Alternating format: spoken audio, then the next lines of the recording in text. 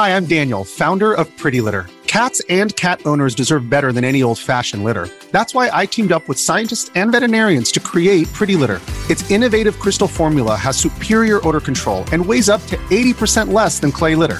Pretty Litter even monitors health by changing colors to help detect early signs of potential illness. It's the world's smartest kitty litter. Go to prettylitter.com and use code SPOTIFY for 20% off your first order and a free cat toy. Terms and conditions apply. See site for details.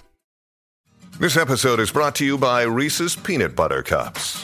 In breaking news, leading scientists worldwide are conducting experiments to determine if Reese's Peanut Butter Cups are the perfect combination of peanut butter and chocolate. However, it appears the study was inconclusive, as the scientists couldn't help but eat all the Reese's. Because when you want something sweet, you can't do better than Reese's. Find Reese's now at a store near you.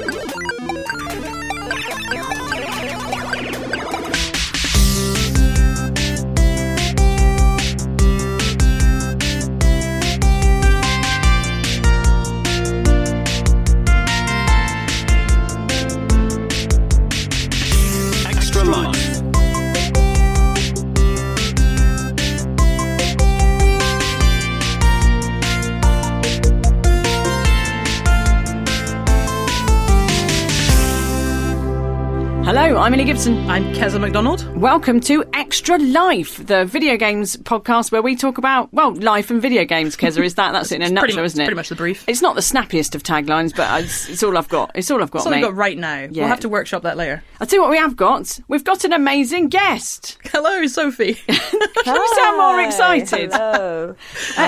Sophie Duker, how are you? I'm excellent. It's raining torrentially. There are hailstones. The wind is blowing. It's another beautiful day in the United Kingdom. Oh, I love it though, because that's when it's raining. That's a good excuse to just draw the curtains and sit down and play games, isn't it? You don't have to go to the blooming park. Or you don't have to, drag your children out and make them go outside. You can just all play Mario and everything is fine. Yes. That is very true. I don't have to shower either inside or outside. I can stay dry and filthy in my bedroom. Oh, the dream, really. So welcome, Sophie. Welcome to the podcast. For the listener, who are you, Sophie Duker? I am a human woman, most of the time, outside RPG life, and I am a comedian who is funny for money some of the time. Other times I'm just punctual for money. Yeah, that's me, I guess. And you were nominated for Best Newcomer at the Edinburgh Festival when that was still allowed. I mean, imagine that. Back when we could congregate. Yeah, that was very exciting. I did my first show, which was called Venus, and got a nod for it. Is that what it's called? Is a nod if you actually get it? Maybe I think a nod is when you're nominated. Maintained eye contact. When you're trying to be modest. You just had a nod. Yeah, I did Edinburgh that year as well. We didn't get a nomination for anything, but we don't. No nods for you. Yeah, we're not sad about it. We don't really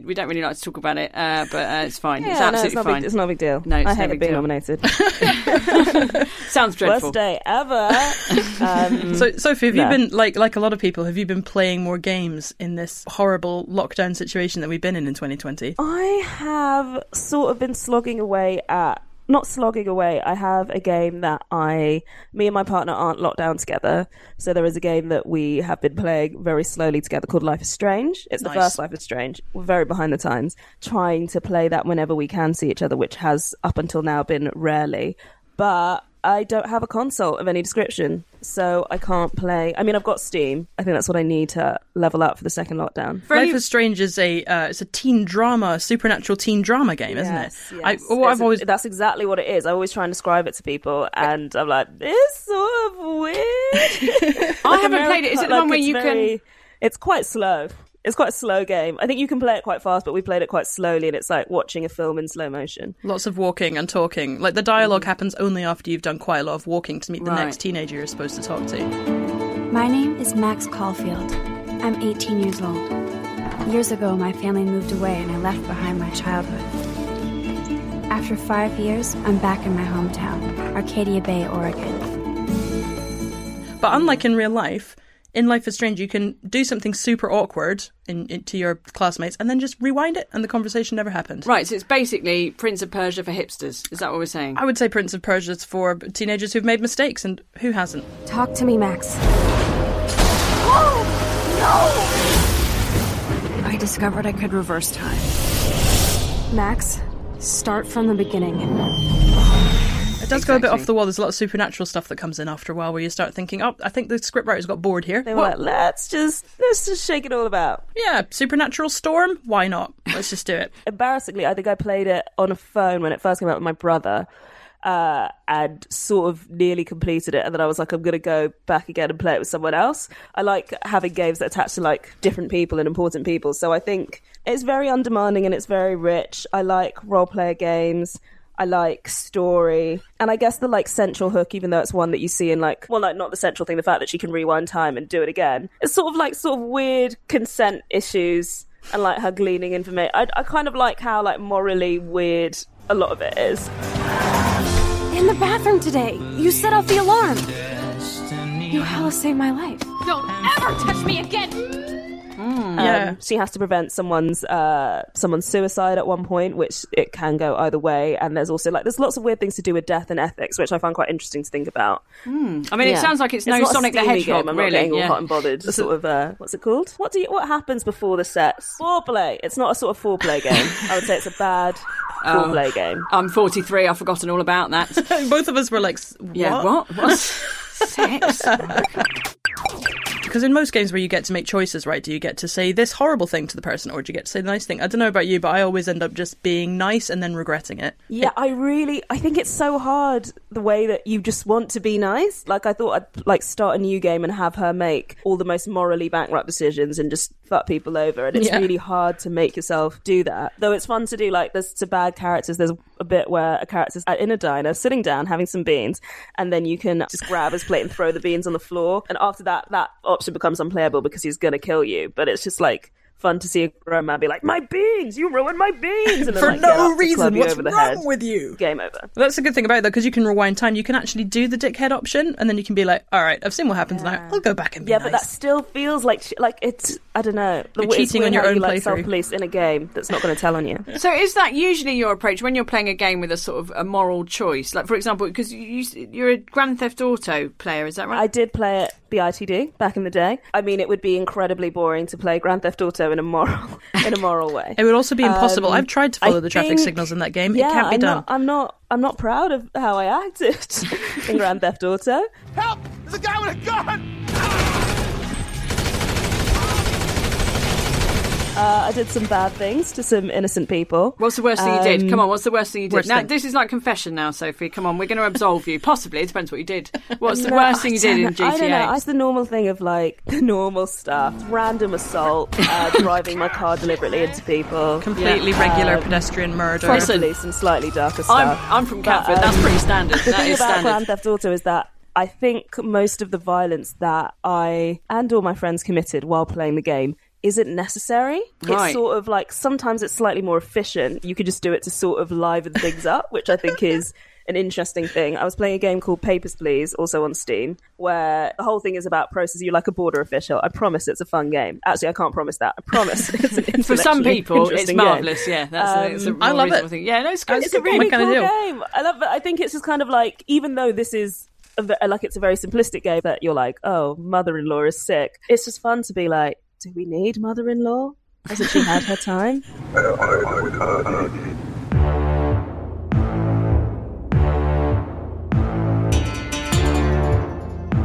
Whereas if you just sort of punch someone in the face and reverse over them in your car, well, it doesn't really help the mission at all. Then it's just doing it for lols. You can't assault people for lols. And again, I bring you back to Catford. There is quite a lot you can get away with over a Saturday night, but that's a story for another time. I have heard that GTA Catford is going to be the next one. Oh, can you imagine? Yeah. It'd be amazing. Although there is a game called Watch Dogs Legion, which is kind of like GTA.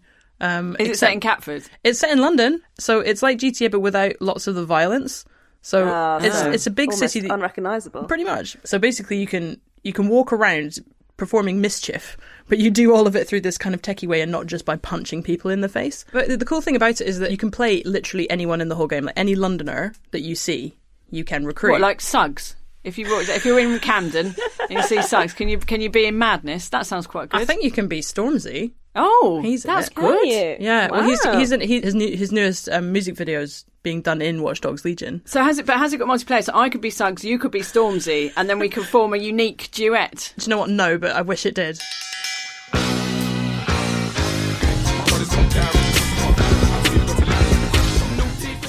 great. It would be good. I'm looking forward to it. I've only played it for a bit. It's not out yet, so I've only played it like preview stuff, but it does look pretty fun, and there's something really cool about walking around in London. Really London, but they've done London properly. Do you remember that when years ago the Getaway? Do you remember that on PS2? I think it was. Man, that's and a blast. Sony claimed they were going to recreate the entirety of London. I think they got about as far as Charing Cross to Piccadilly, and then realised it was quite a lot of effort. And It's they just quite sort of gave up. big. Yeah, it's quite big.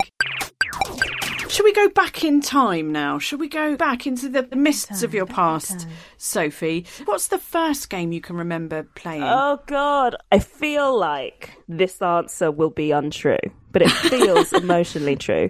I think maybe Spyro? Spyro 1? Little purple dragon game. Spyro the Annoying Dragon, to give it its full Dragon. title. Yeah. You're a Spyro fan then? Didn't you write the manuals for Spyro?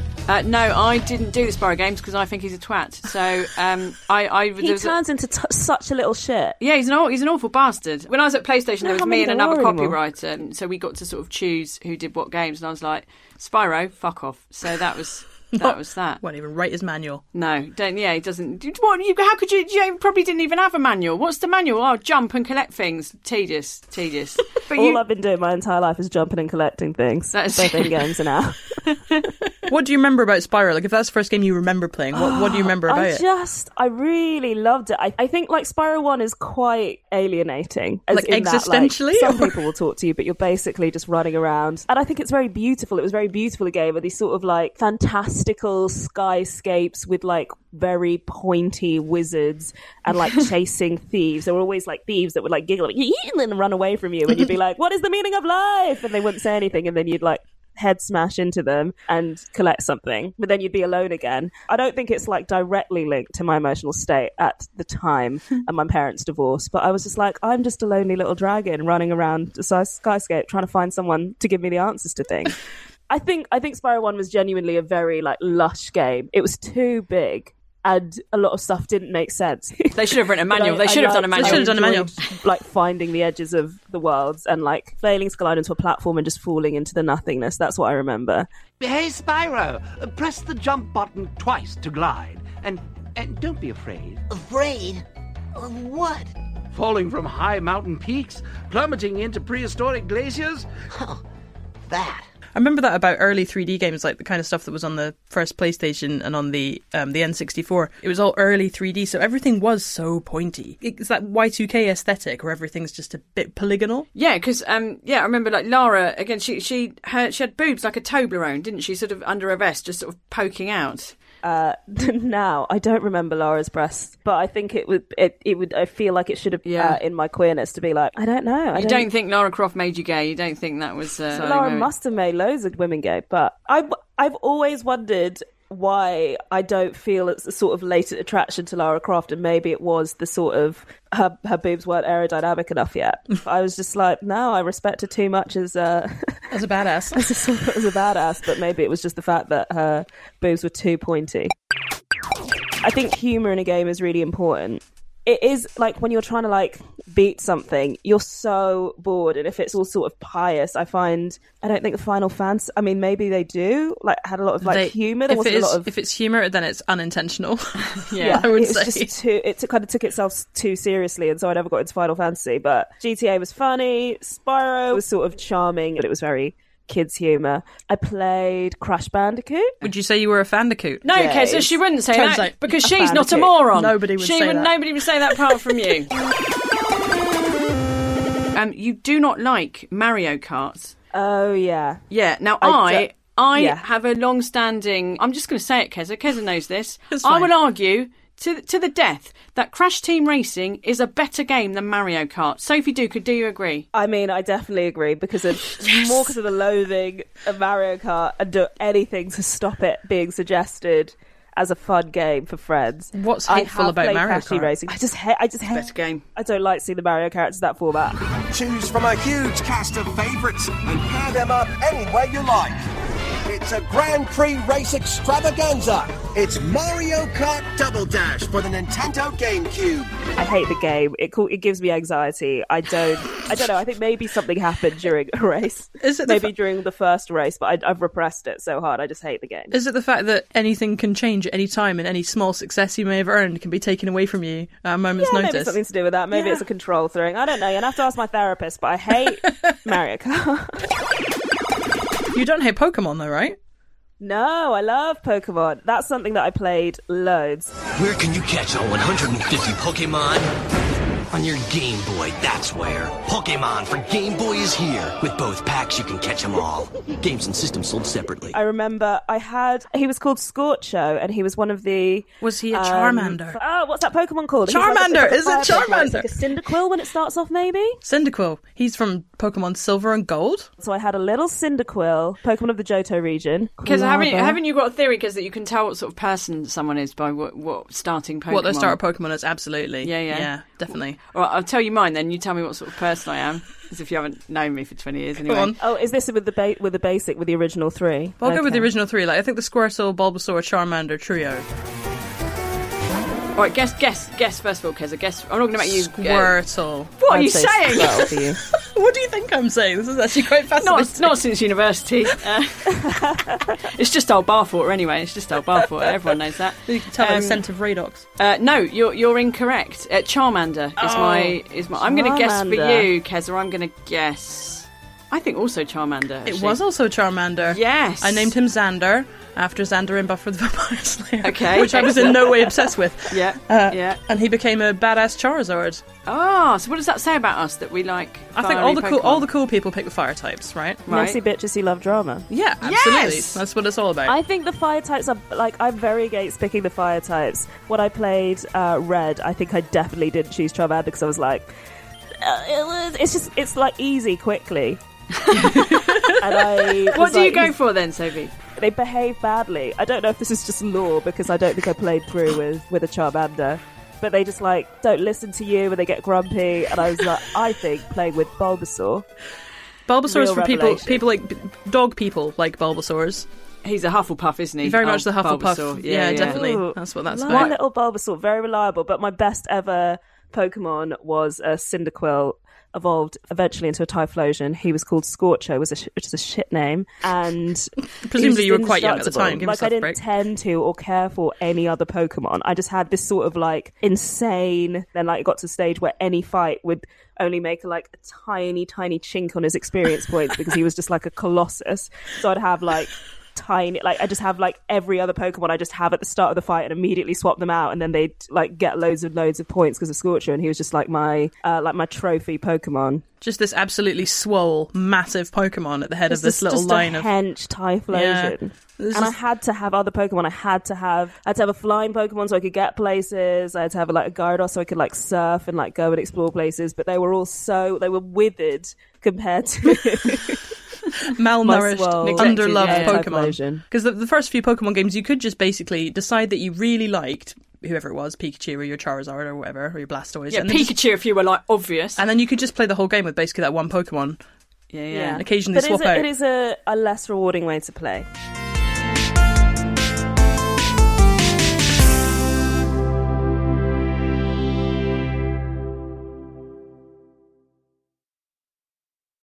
When you need mealtime inspiration, it's worth shopping Kroger, where you'll find over 30,000 mouth-watering choices that excite your inner foodie. And no matter what tasty choice you make, you'll enjoy our everyday low prices, plus extra ways to save, like digital coupons worth over $600 each week. You can also save up to $1 off per gallon at the pump with fuel points. More savings and more inspiring flavors make shopping Kroger worth it every time. Kroger, fresh for everyone. Fuel restrictions apply.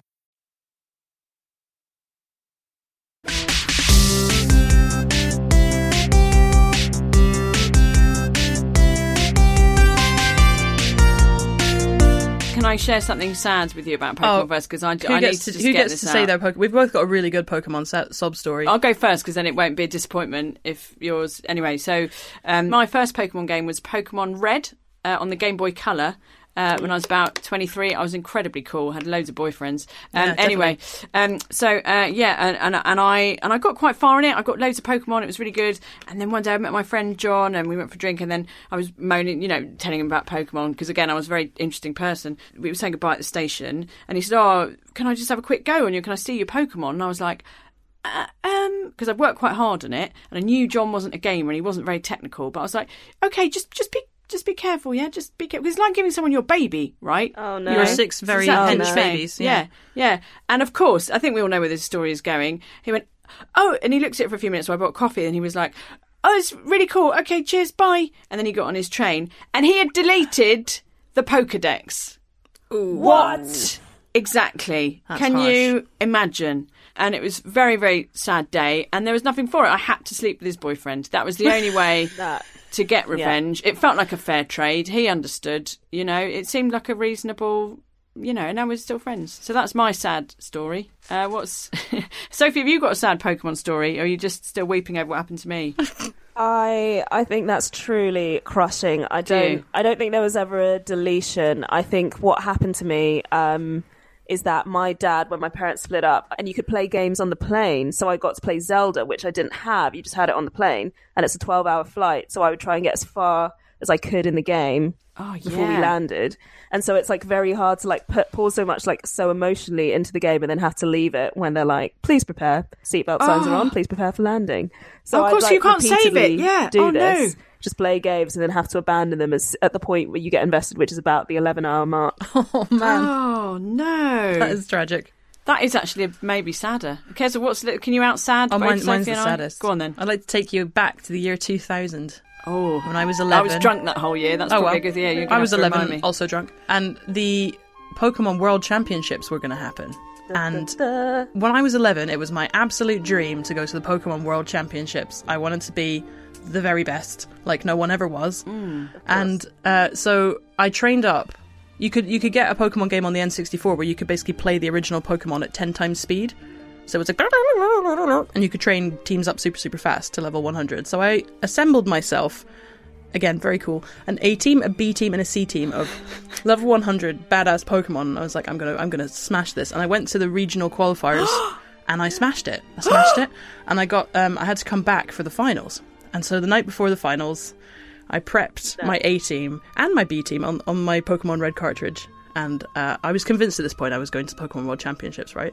Of course, so am I. I'm with you. I'm there. It's like I can't watch, but I can't watch my ears. I can't bear this. My ears are curling in on themselves. I took my A team and my B team. I took them off the N64 cartridge, transferred them onto my Pokemon Red cartridge, popped it in my Game Boy, left it in my pocket of my rucksack. And when I woke up in the morning, my brother was sitting there playing the Game Boy.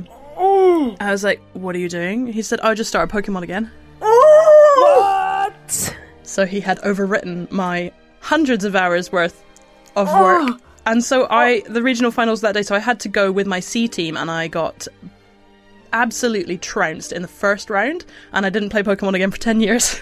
Oh my god. That is my Pokemon sub-story. That is the saddest thing I have ever heard. It was also nuts. Really tragic for your parents to lose a son. How different your life could have been, I know, Keza. can you imagine? I could have been interviewed on weird nostalgic documentaries on Channel 4 about being the Pokemon World Champion. I've had actual breakups that have left me less sad than you telling that story. I'm absolutely mortified, Keza, for you. I don't know if you were, you might have been multifaceted. I hate you if you had anything else going on. I hate you because you were an overachiever. Let me make you hate Keza now, Sophie. Keza, how many languages do you speak? Oh, come on. Oh, no. Yeah, go on. No, 4. Come on. Yeah, 4. And one of them's Japanese, is that right? Yes. モンスター全部で150種類。スーパーゲームボーイならカラーで綺麗。ポケットモンスター。 We've talked about, the good old days, Sophie. Let's move into your more recent past. There's a common theme. You'd seem to like games about birds. I feel like this is a coincidental and crucially normal normal of my gaming history. Such as the very excellent game Avian Attorney, which I believe the tagline is something like the hottest bird lawyering game to come out of 1840s France.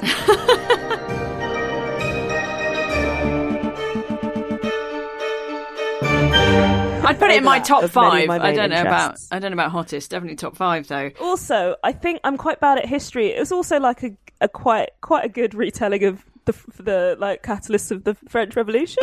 So there is quite a lot of flitting about Paris. Pardon the pun. As your bird lawyer self, you kind of collect clues and you question suspects, and then each chapter of gameplay is punctuated by a big court case. One of which is like a sort of kangaroo court.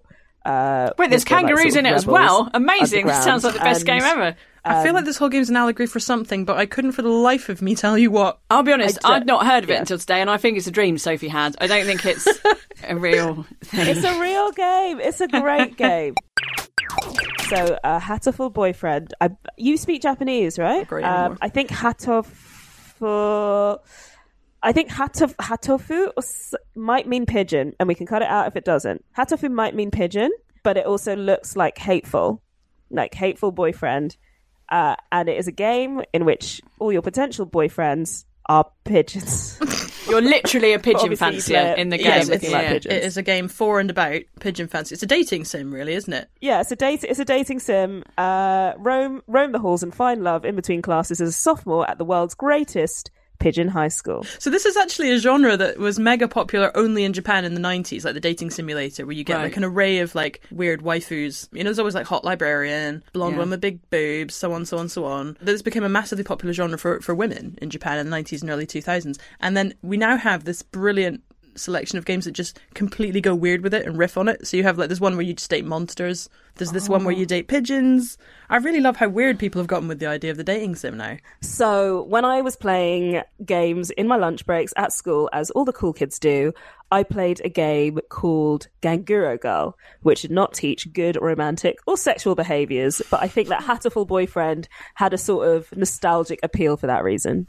I just had like a mad shot of unwelcome nostalgia for Ganguro Girl. Oh, did you play it as well? Yeah, it was so bad. It was one of those things that got sent around like all the weird forums I used to be on. Everyone would be like, go play this on Newgrounds.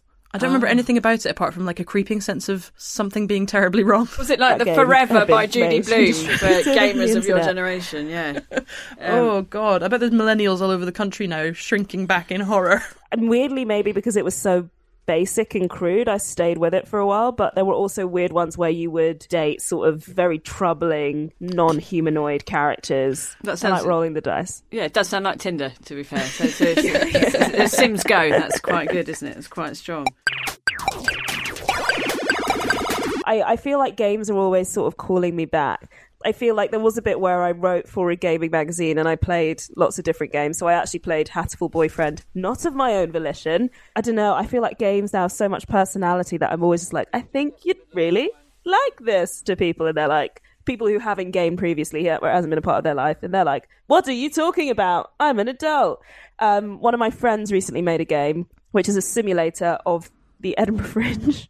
I don't know if you're aware of it. It's a harrowing idea, but a very funny concept. You basically can play in different difficulties. So, like, hard difficulty is like you're a female comedian. Easy difficulty is like you're the son of a famous comedian and you already have like an agent and like 10 grand in the bank. I'm not sure it's been fully developed, but you can play through what is already a pretty discombobulating real life event in the safety of your own home and without losing literally all of your money. the classic Edinburgh experience. Absolutely. Both for visitors and performers. Yeah. Yeah, I'd like to find the perfect game for every person. I like to play through people's minds. I like the worlds of games. I think anything with a big enough world and the word detail keeps getting added is something that I really like. I think it's true. Like, you know, when we were all kids, games were, you know, they basically only did a few things. Like there were sports, there were adventures, there were racing. Now, like you say, there's games for pigeon fanciers. There's games for people who really love, you know, comedy takeoffs of point-and-click adventure games in the 90s. There's games for people who like being a horrible goose in an English village. Like there's always something now. You know, for pretty much anyone. There's because games are made by lots of different people now that weren't making them in the 90s. But I do like that thing of prescribing games. I'm going to prescribe a game that I think you would like, Sophie. Now, I don't think you'll have played this because you said you're more of a PC gamer these days, right?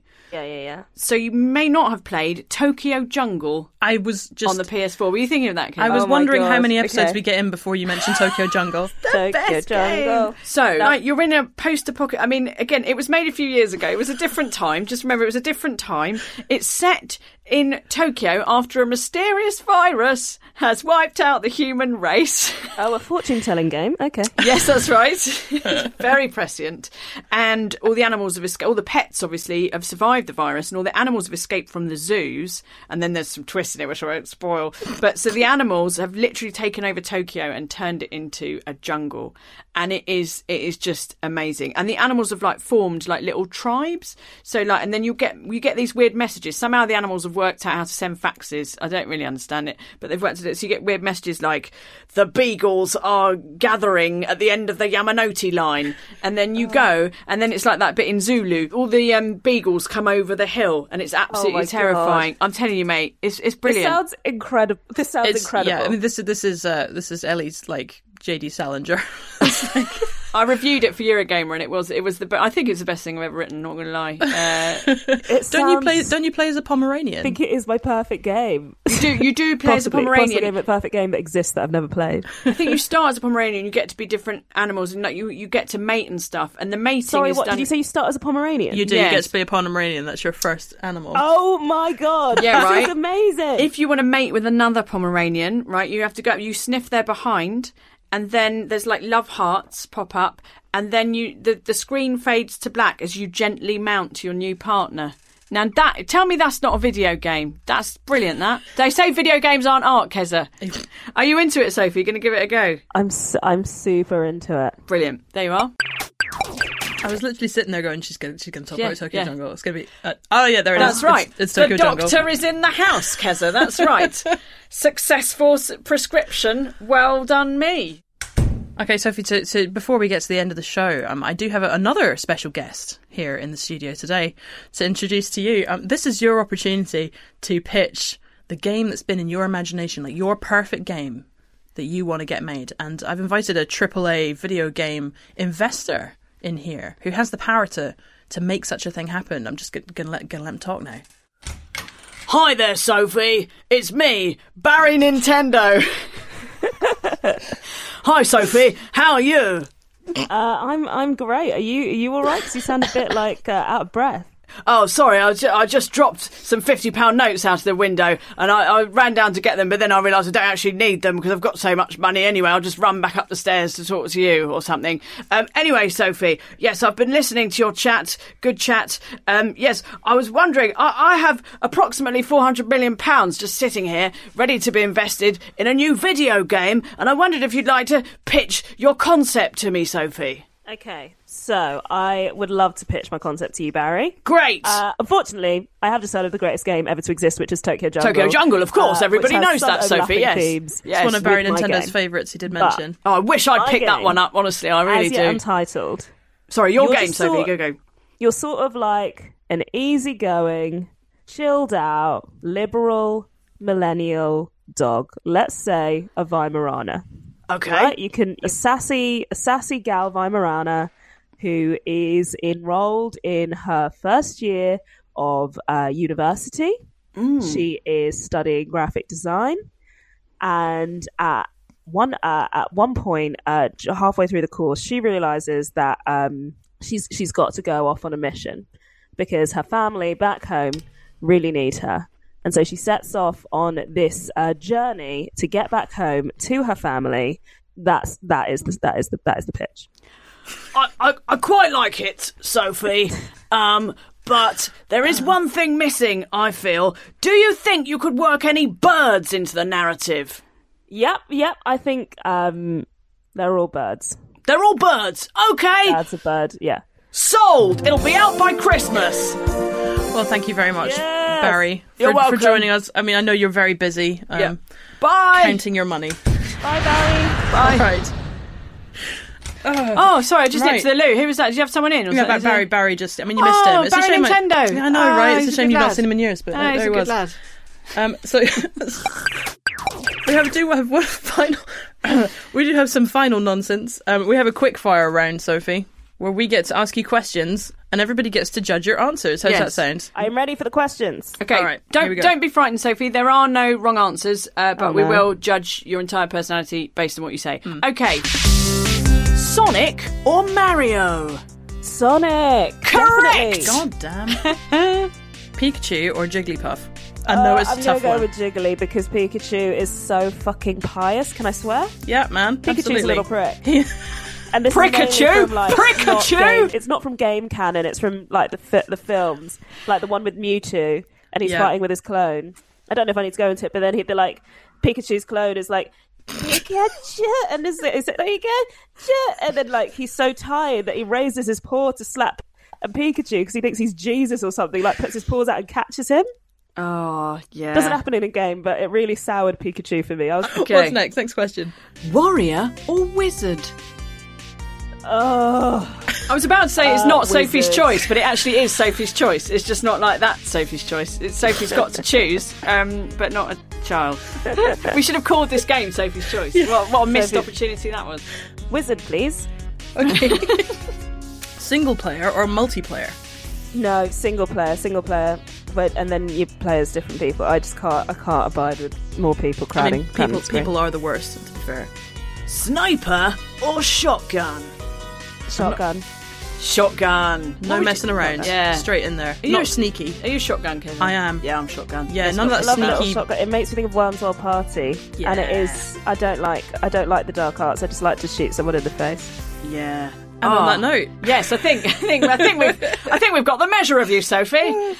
Yes. Thank you so much for joining us. Thank you so much for having me. It was really fun. Yes. And I barely had to unearth any trauma. Excellent. Good. Yes, I think Kez's Pokemon trauma really has been. Yes, it was enough my sadness trauma. for My trauma is going to dominate. I had repressed that. The work of this that was fast. podcast was repressing the moment you told that story, and it is. I don't know how I'm going to go on. I won't bust out again for another few years. Absolutely. That's the only way I could have said that this was a delight because I had forgotten that you told that story. Oh, well, sorry to have ruined your day, Yeah, Sophie. sorry to inflict that upon you. But thank you for being a brilliant guest. Thank you to everyone for listening. And until next time, bye-bye. You're actually doing the bye-bye. We're doing the bye-bye? I don't know, I just thought, fuck it. Bye. What do you want me to say, Keza? Do you want me to say game over? Like a twat? Yes, definitely. No. Yes, let's make the guest say game over. Can you say game over, please, Sophie, without killing yourself? Yes, I can. Go for it. Game over. Yeah! All right, excellent. That's actually quite a good bit. You're welcome. I'm actually a professional comedian, Keza. I'm aware. You do mention it quite often.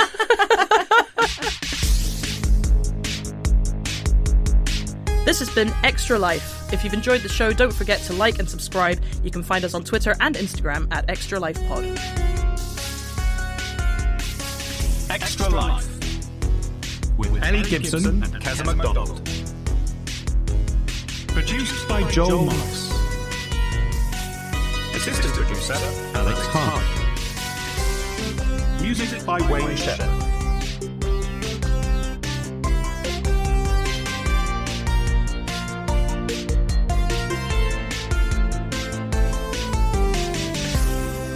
Extra Life is a Great Big Owl production. We've had some complaints from the various video game executives featured on this show, and we'd like to just make absolutely clear that Ellie's voices do not represent the actual views of any of the corporations mentioned. Oh, spoil sport.